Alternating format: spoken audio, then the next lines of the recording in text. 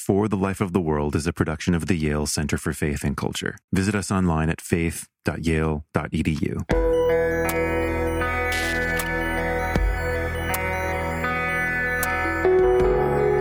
The inability of being able to think strategically, think with sophistication and imagination about formation.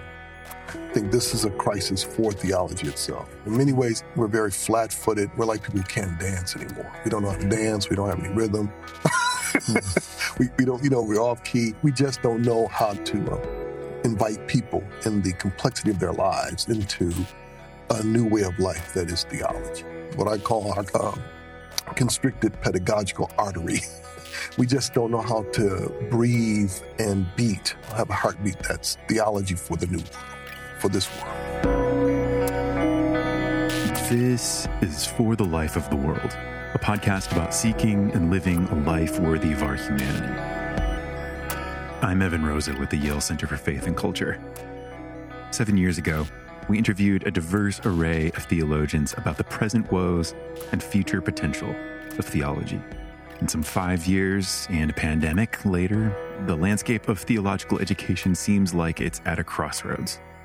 The driving purpose of Christian higher education is in question as colleges, universities, and seminaries across denominations and around the world consider how they'll move forward in the wake of the stark realities this pandemic has laid bare.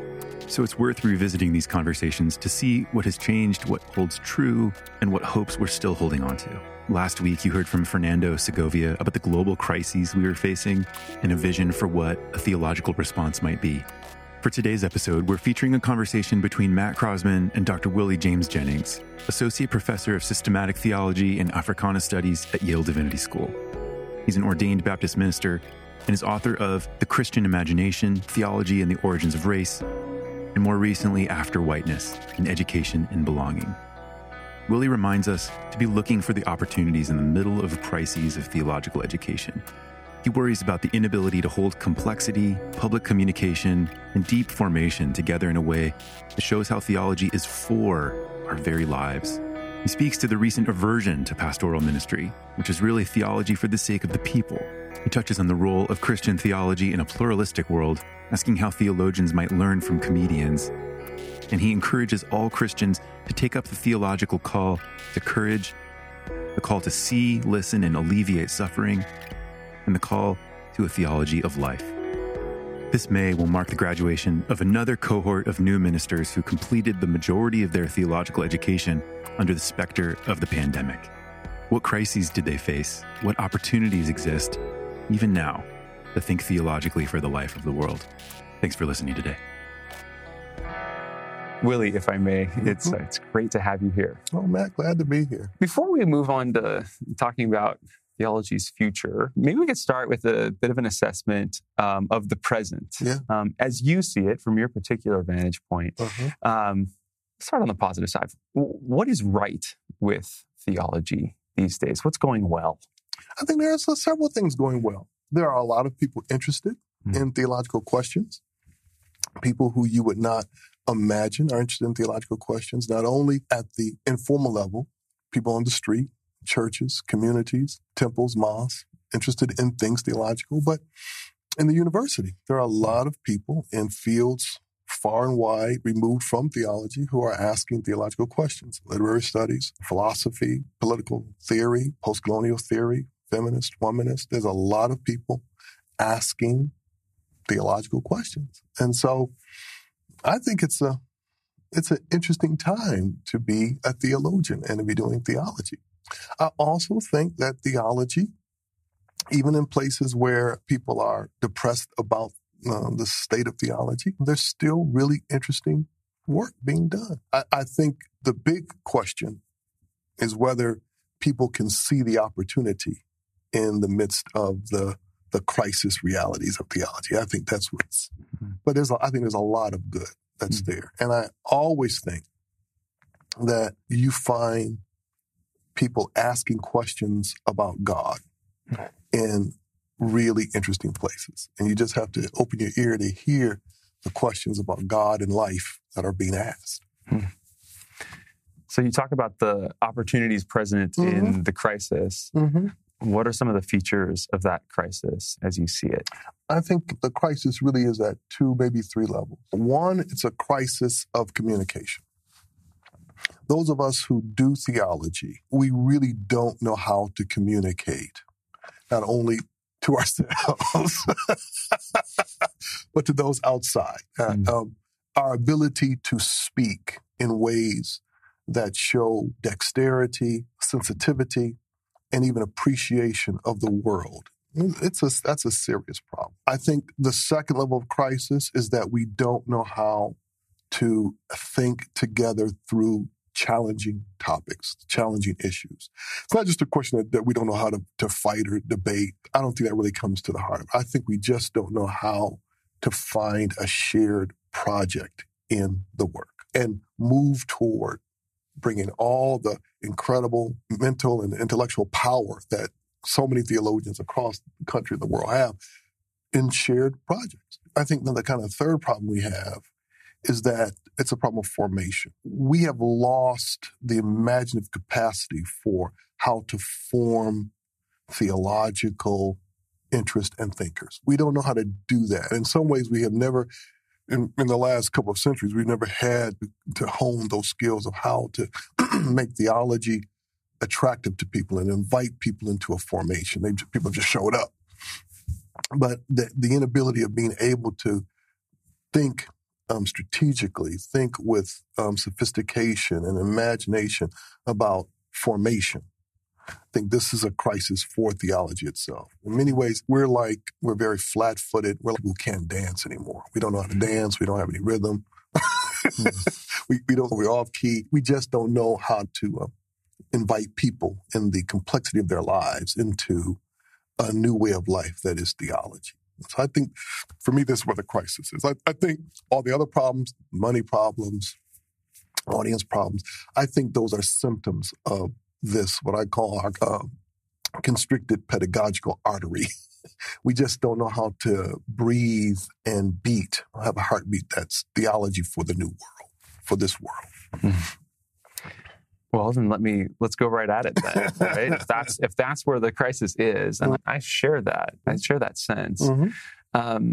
What would a pedagogy sufficient for this world? What would a theological pedagogy look like that's sufficient for our context for this day? I think we have to think theologically about the 3 things I just mentioned. So the first thing we have to do is start to think theologically about communication. What does it mean to communicate? What would a theology of media look like at this moment? And by that, I don't mean just how do we make use of media, but what does it mean that we are inside of if you will, a media modality of God. God became incarnate, right? There's a reality of communication, of openness, of receptivity that the divine life showed us that we have not been able to follow. And so I think the first thing we have to do is to start to think more holistically about communication. And that comes down to not only how we write, what we write about, but what we're trying to do when we write. It comes down to the kind of communal dimensions of writing projects, our communication projects as theologians. What are we trying to do? What are we trying to say? It comes down to what are we trying to accomplish with the production of our texts and what we do in the classroom, and to start to think, to be more thoughtful about those things. So a lot of that has been on automatic for us. And unfortunately, it's a kind of automation that's of the steam engine. It's dated automation. So we have to think very seriously again about that. I think this comes to the second thing I mentioned a moment ago. How do we create shared projects? And I don't simply mean the big projects. How do we all work on the environment? These things are important. But how do we present theology in such a way that it always speaks invitation, always speaks sharing, always speaks come join a work? I tend to think in musical metaphor, just like you're forming a band, you're looking for people who can hear the sound. So how do we, in a sense, perform that kind of open invitation? And so I think that we have to give some serious thought to that. All these things are not tacked on to theology. These are inherent to a theological work. Mm-hmm. So if we're doing doctrinal exploration, these things are inherent to that. And then I think the third aspect really does have to do with who we imagine ourselves to teach and want to teach, to invite and want to invite into this project called theology. And here we have to do a lot more work in opening up the kind of constricted imagination of so many in the academy, especially in the university, especially where theology is being done there.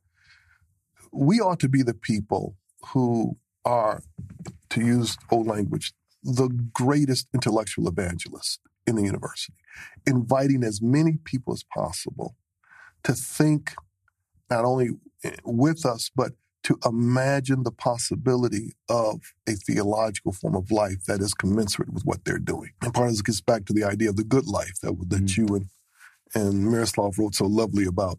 To invite people into a vision of the good life begins with inviting people into the possibilities of a theological reflection that is not just an activity, but could be a way of life. That not a way of life so foreign to them that they're scared of it, but a way of life that really is saying to them, oh, this is what I've always been after. There's a lot of people in university, as I said, are asking theological questions, but we have just not had the dexterity and the sophistication to hear the theological questions they're asking and speak to them in ways that capture their interest and imagination. So there's a kind of theological virtue of hospitality, it sounds like, that shouldn't just be something that we study and describe, but that we embody in the ways that we practice theology. Yeah, and we have to be formed, and this gets to the other part of it. We have to take a very serious look at the formation of would-be theologians, not just in theology specific, but in biblical studies, pastoral care, all along the line. We have to think more carefully about that, the entire ecology of doctrinal formation. All of it has to be put back on the table. Yeah. That has been on automatic way too long. Yeah, well, I'm in my field in biblical studies. We're formed, almost all of us get our PhDs in religious studies, secular religious studies programs, and almost all of us then go on to work in confessional or at least Christian seminary environments. And I think we mentioned this before, but we don't even have an object to study outside of some sort of relationship with a living community. The New Testament is just a set of ancient texts that have no sense of cohesion unless you say, oh, this is a body of literature celebrated by a particular community. That's just one example, though, of the ways that what you're talking about has there are a lot of institutional forces that one has to push against. So we have formation that's understood a certain way for forming graduate students. In terms of collaboration, there's I mean, we can talk about all kinds of ways of literally just collaborating together. Nobody wants to publish a multi-authored work. Nobody wants to. A tenure committee isn't going to respect a co-authored work. Say nothing about disciplinary boundaries. That you spend your life writing books for more than 25 people to read. It's suspect. You're in trouble. So every part of all three of the points that you've talked about push back on serious institutional resistance. Is that part of why it's almost good or hopeful that we're at a moment of crisis? Is it because it's only a crisis that's ever going to get that array of resistances actually to start to move, right? Yeah, I think that's right. The crisis may be the famous statement, never let a good crisis go to waste. I think it's true in this regard, that the crisis may, in fact, open up new possibilities of thinking about the formation of doctoral students. The problem for us is that we still have to imagine what it might look like on the other side. Because without that, we'll simply double down on it. And you see that right now. What we really need are more of the same in many ways. And so you have some way to start to think through, from soup to nuts, who is encouraged to move to a doctoral study? Who, once they are in a program, who is responsible for the formation of the students as they're moving through the program? Let's use the language, what kind of virtues are being cultivated that are important? And then what kind of ecology, educational ecology, do you want this person, in a sense, to already be gesturing toward when they finish up. So all of it has to be thought through freshly. The difficulty is that in many ways, the crucial element in doctoral work is still the apprenticeship element, that you are being apprenticed, even if it's several people, but it's still a really strong mode of reproduction, which isn't necessarily bad.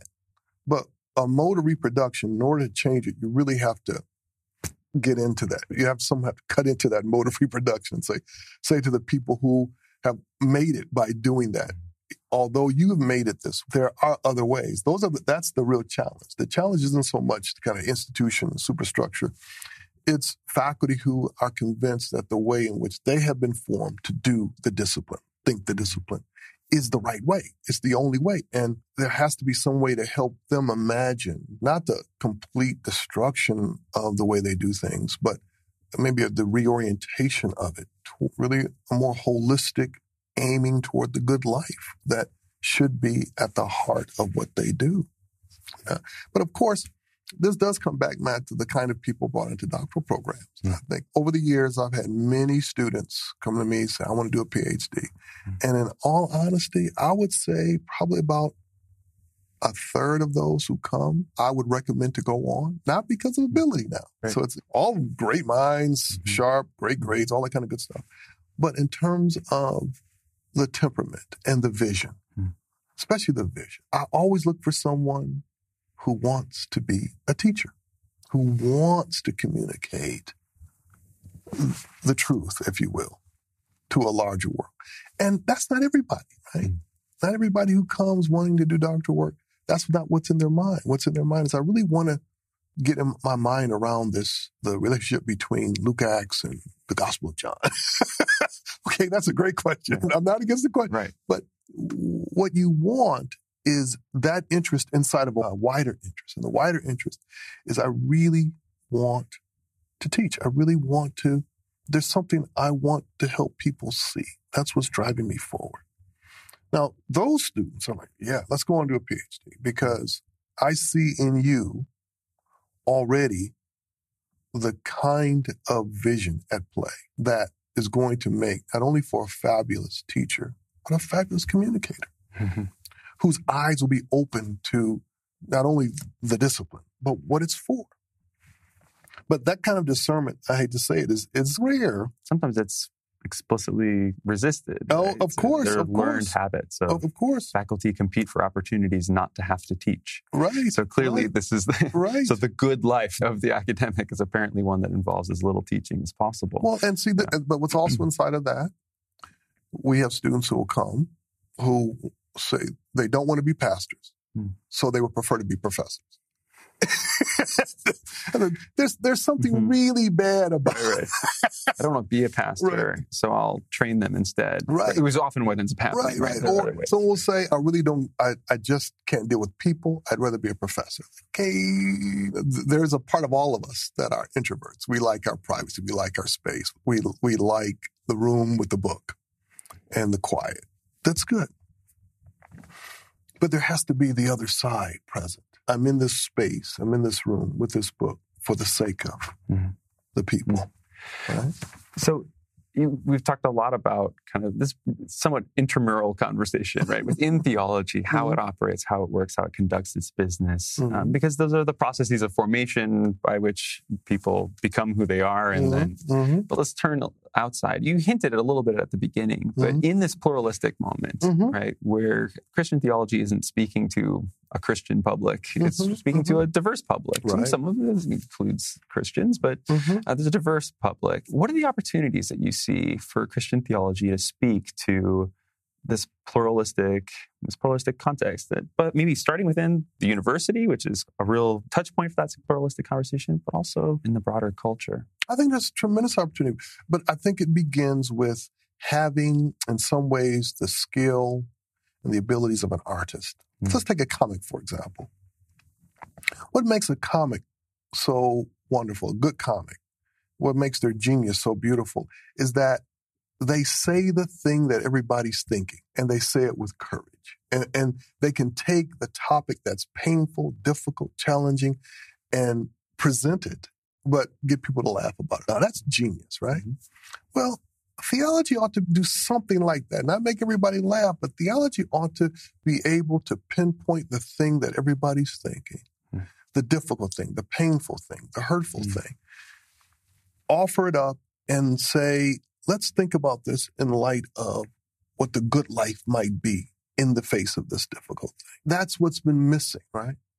What's been missing, and I think often we approach the conversation about pluralism, about diversity, about different faiths, we approach it from the outside looking in rather than from the inside of the challenges. Violence is a problem for all of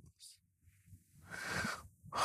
Theology ought to name the specific pressure points in violence that draw all peoples of various faiths to these crucial pressure points: the seduction of guns, the love of weapons, the money made around the development of weapons, all these kinds of things. This is often what we miss. We don't know how to identify what a good comic can identify. That's really that's what people are concerned about. That's the itch. Scratch that. Mm-hmm. But it takes courage. It takes courage, but it also takes an ability to hear, see, and listen. It takes senses finely tuned to suffering and pain and difficulty and conflict, and able to tease it out, name it in a way that people can say, "Oh, okay, yeah, you now you're talking about something." Mm-hmm. We tend to get really mystified by the front door of difference. That is to say, okay, here's someone who's Muslim, here's someone who's Buddhist, here's someone who's Hindu. Rather than, okay, that's the front door. Can we come inside? Mm-hmm. What's inside is that in this community, there are no sources of fresh water. Do we have something to say about that that invites conversation among these others? I think we desperately need that ability to name the pressure points of suffering and pain.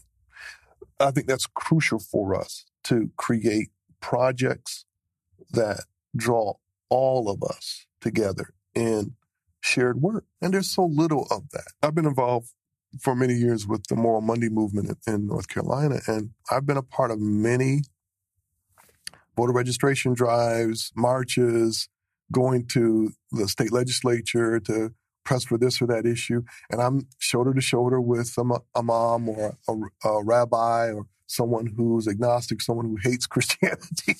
All of us together doing this work. And in interesting moments, thanks to the leadership of that movement, all of us singing hymns together.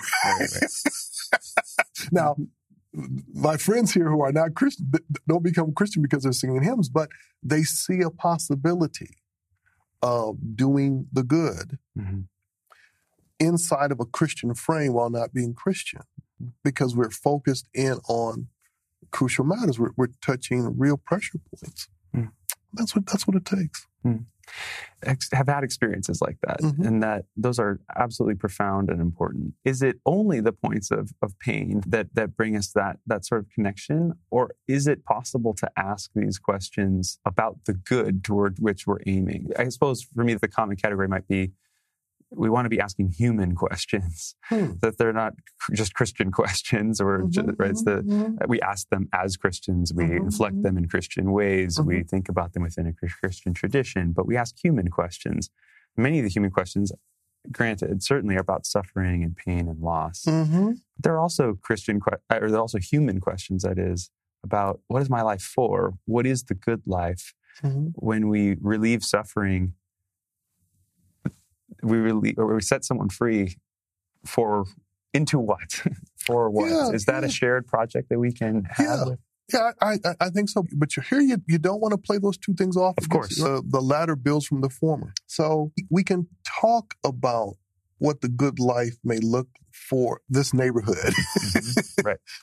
Once we have dealt with these new oppressive zoning laws, right? The conversation can then build toward possibilities of what is life for. But here we want to always keep those conversations geographically located, that we don't want them to be in a vacuum. Sure.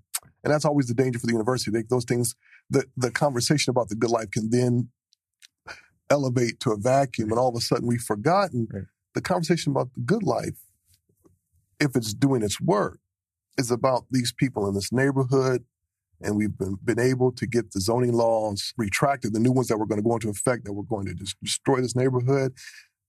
And we were able to put in this garden and this nice, area for kids to play. Now, let's continue to build on that with other conversations about what we want to be about. Now, I do think as a theologian, I'm ready, willing, and hopefully able to be a part of that conversation. And there can be a second order conversation based on that about what the good life might look like.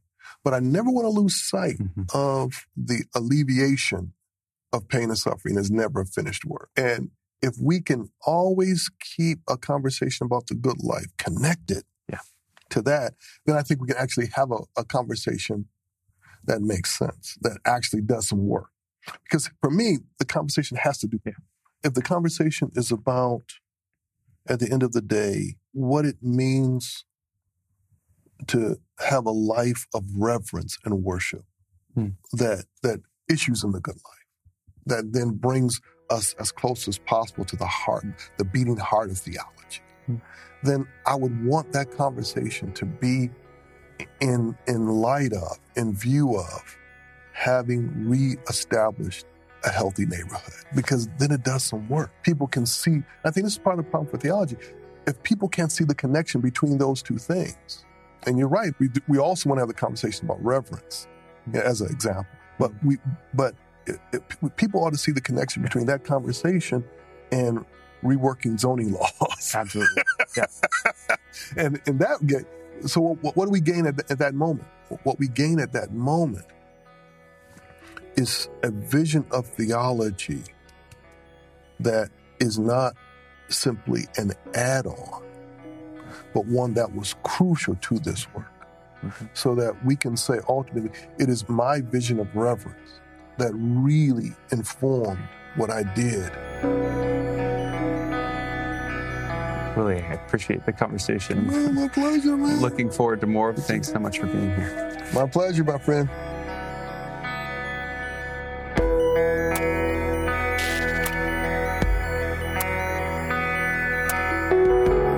For the Life of the World is a production of the Yale Center for Faith and Culture at Yale Divinity School. This episode featured theologian Willie James Jennings and biblical scholar Matt Crosman. Production and editorial assistance by Nathan Jowers. I'm Evan Rosa, and I edit and produce the show. For more information, visit us online at faith.yale.edu. New episodes drop every Saturday, sometimes midweek. If you're new to the show, welcome, friend. Hit subscribe in your favorite podcast listening app, and we'd love your feedback. Ratings and reviews in Apple Podcasts are particularly helpful, but we're just as happy to hear from you by email at faith@yale.edu. We read each comment and do our best to respond and improve the show, bringing you the people and topics that you want to hear. And if you're a regular listener, it's a huge honor that you stick with us from week to week. So I'll ask you to step up and join us. Help us share the show. Behind those 3 dots in your podcast app, there's an option to share this episode by text or email or social media. If you took a brief moment to send your favorite episode to a friend or share with the world, not only would you be supporting the show, you'd be sparking up a great conversation around stuff that matters with people that matter. Thanks for listening today, friends. We'll be back with more this coming week.